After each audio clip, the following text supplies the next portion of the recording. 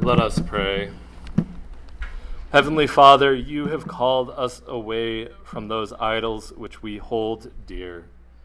We pray that we would cast all wickedness away from within our hearts, that we would cling to you as our source of life and sustenance, because you are good. Let the words of my mouth and the meditation of our hearts be, O acceptable in thy sight, O Lord, our strength and our Redeemer. Amen. Please be seated.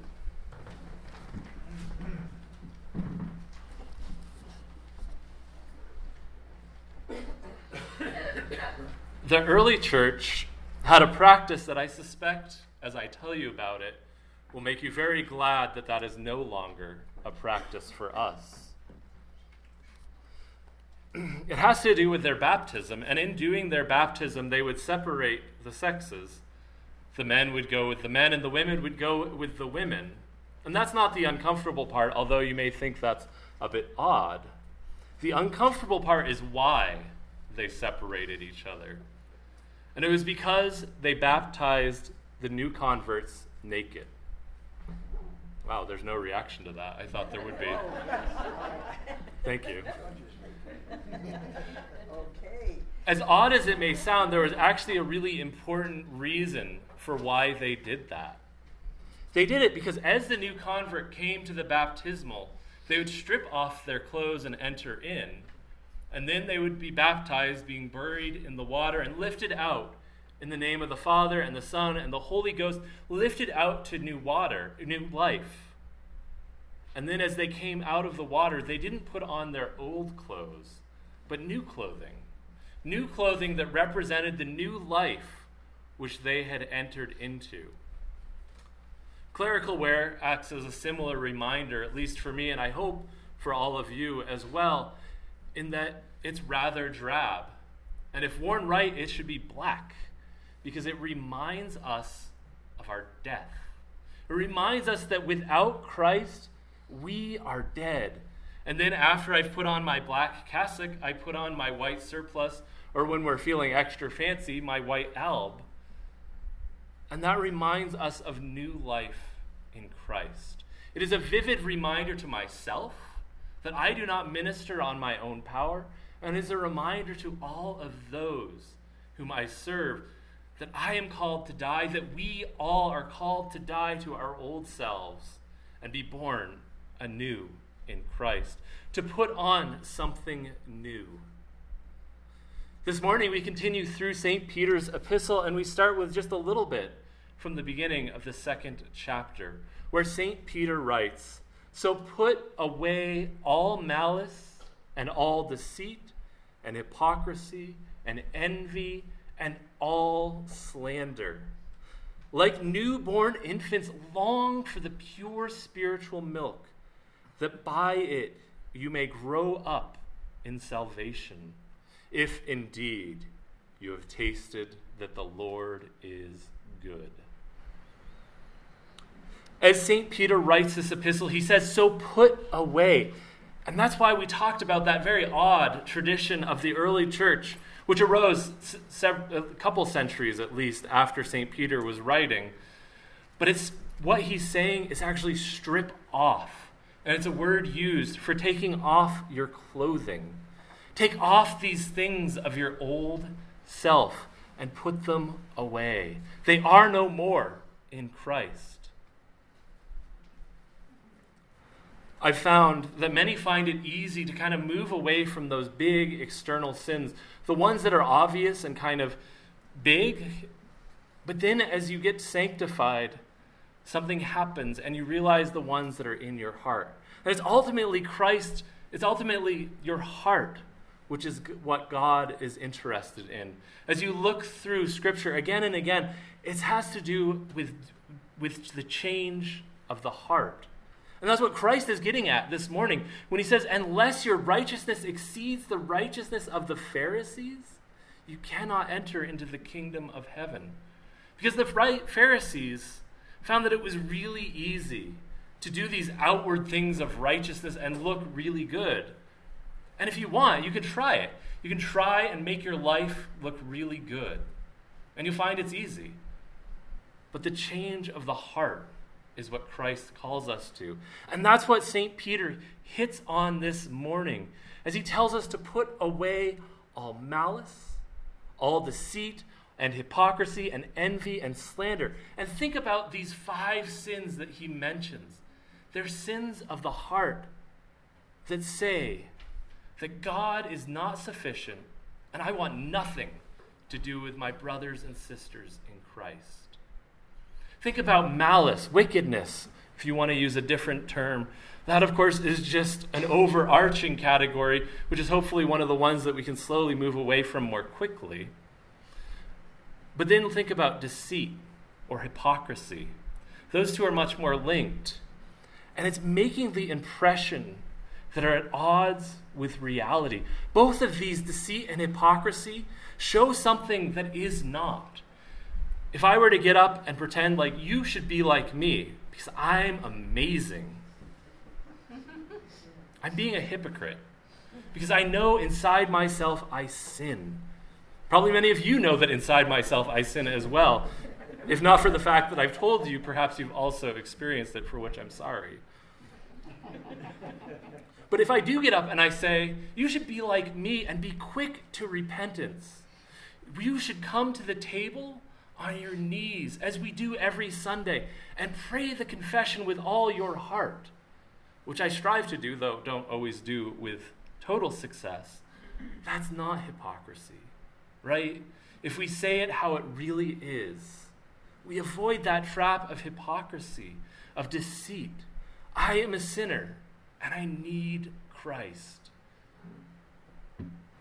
Similarly, envy, perhaps which is the most evil of these, the most hard to get over of these, talks of wanting something that someone else has. And it says that what God has given you is not good enough. If I'm so consumed with wanting what one of you has, how can I be thankful to God for what he has given me? If I'm so consumed with wanting what one of you has, how can I love you well? Rather, Scripture calls us to rejoice with those who rejoice.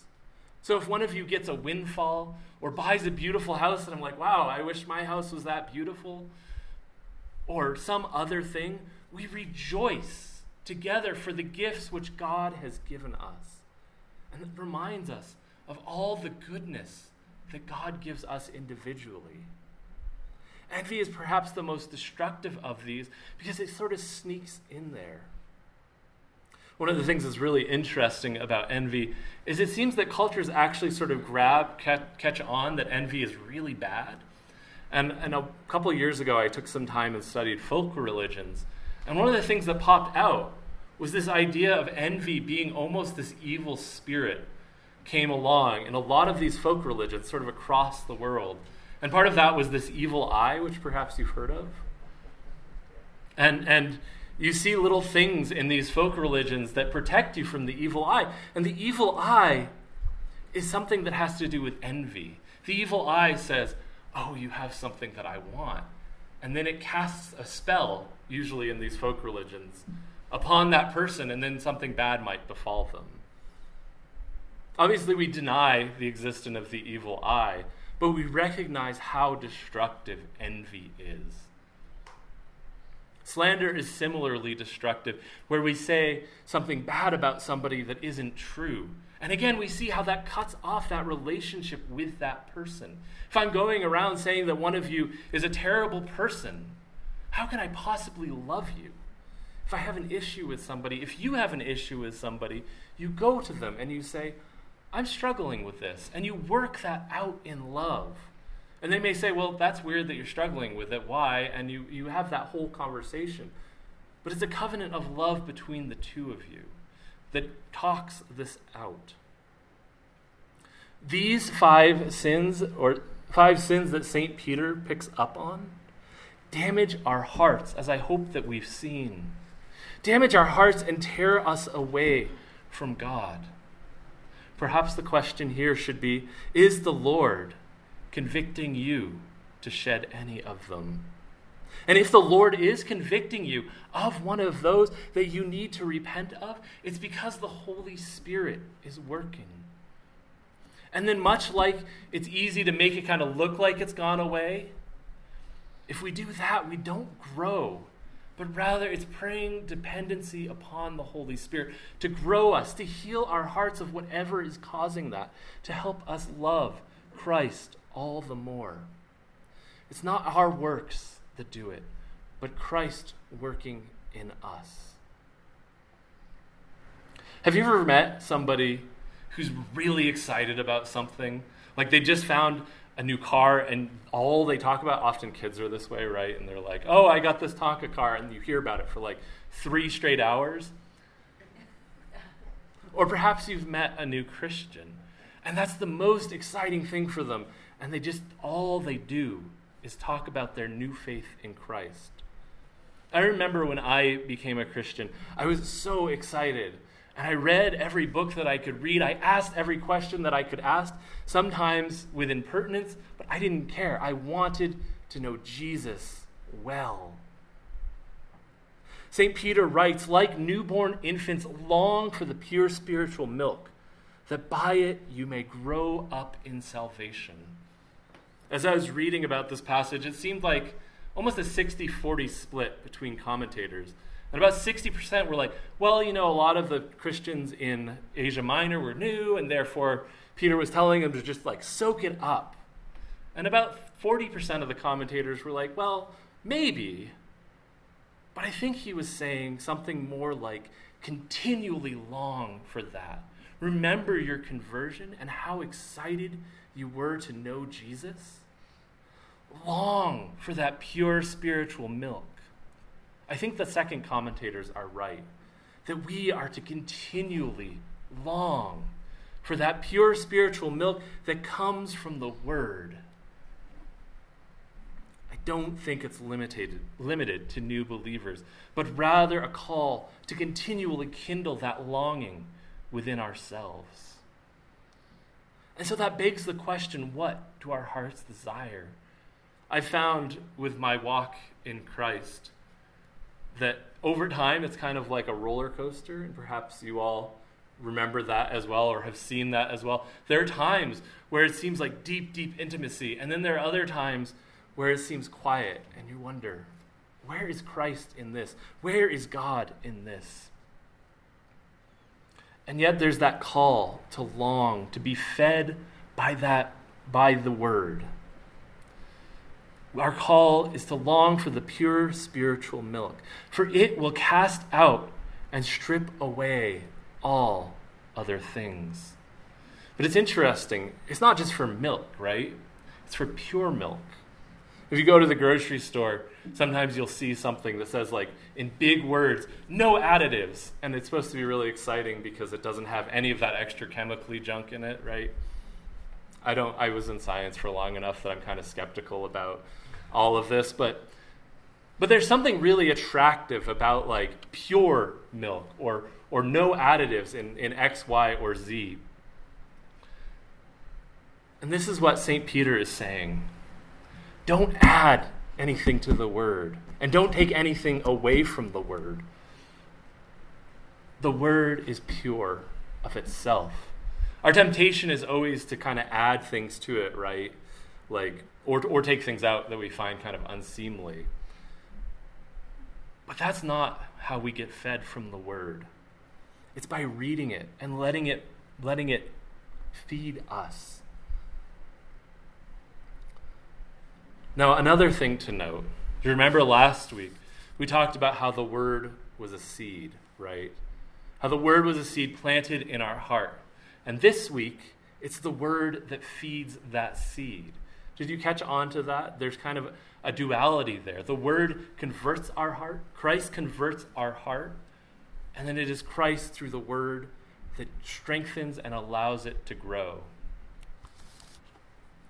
This past week, Johnson and I were talking about how when you plant a seed, it kind of pops up, right? And you can kind of tell what that is, maybe if you really know what seedlings look like. But oftentimes, it's like, unless you see that seed underneath, you just see the little seedling, and they all kind of look the same. And it takes a little bit of growth to grow up.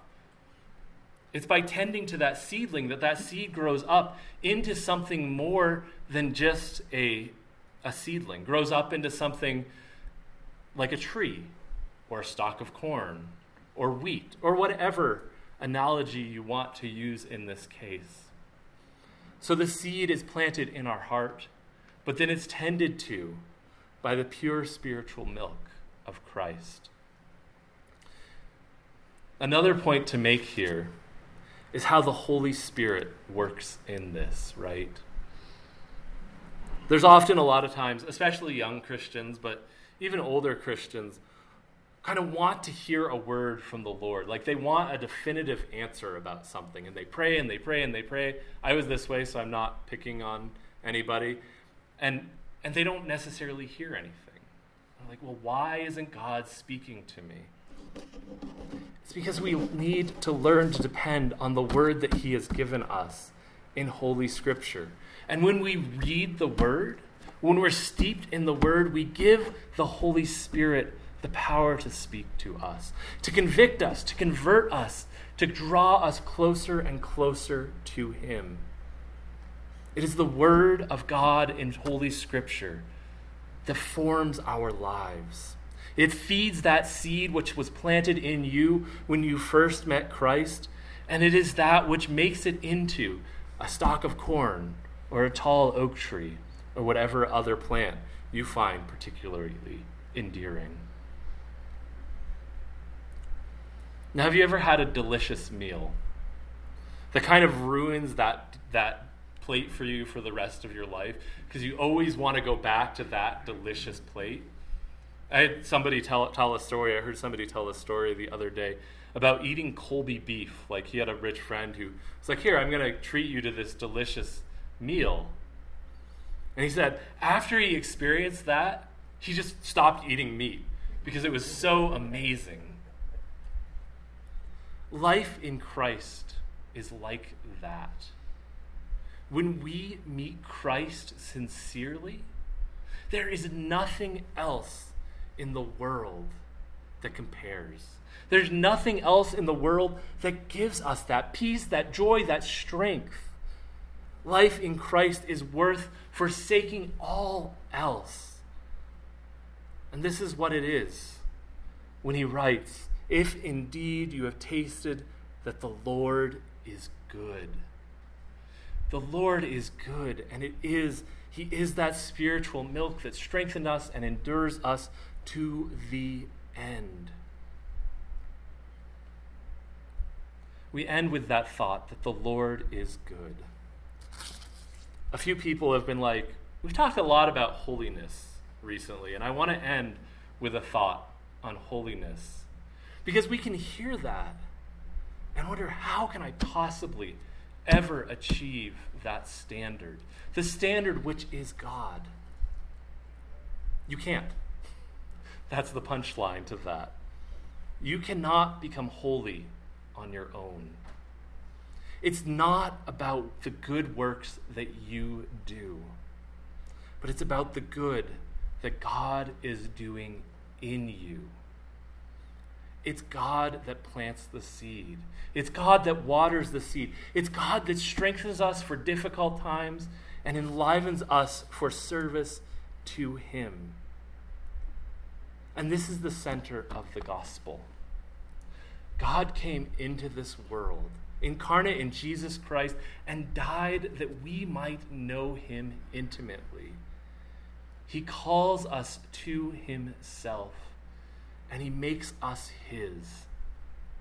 It's not the good that you do, but the good that God is doing in you. And this frees us in our pursuit of holiness, because it's not by your works, but by the work of God in you. My dear friends, God plants the seed. God feeds the seed. Can you taste his goodness in this? In the name of the Father, and the Son, and the Holy Ghost. Amen.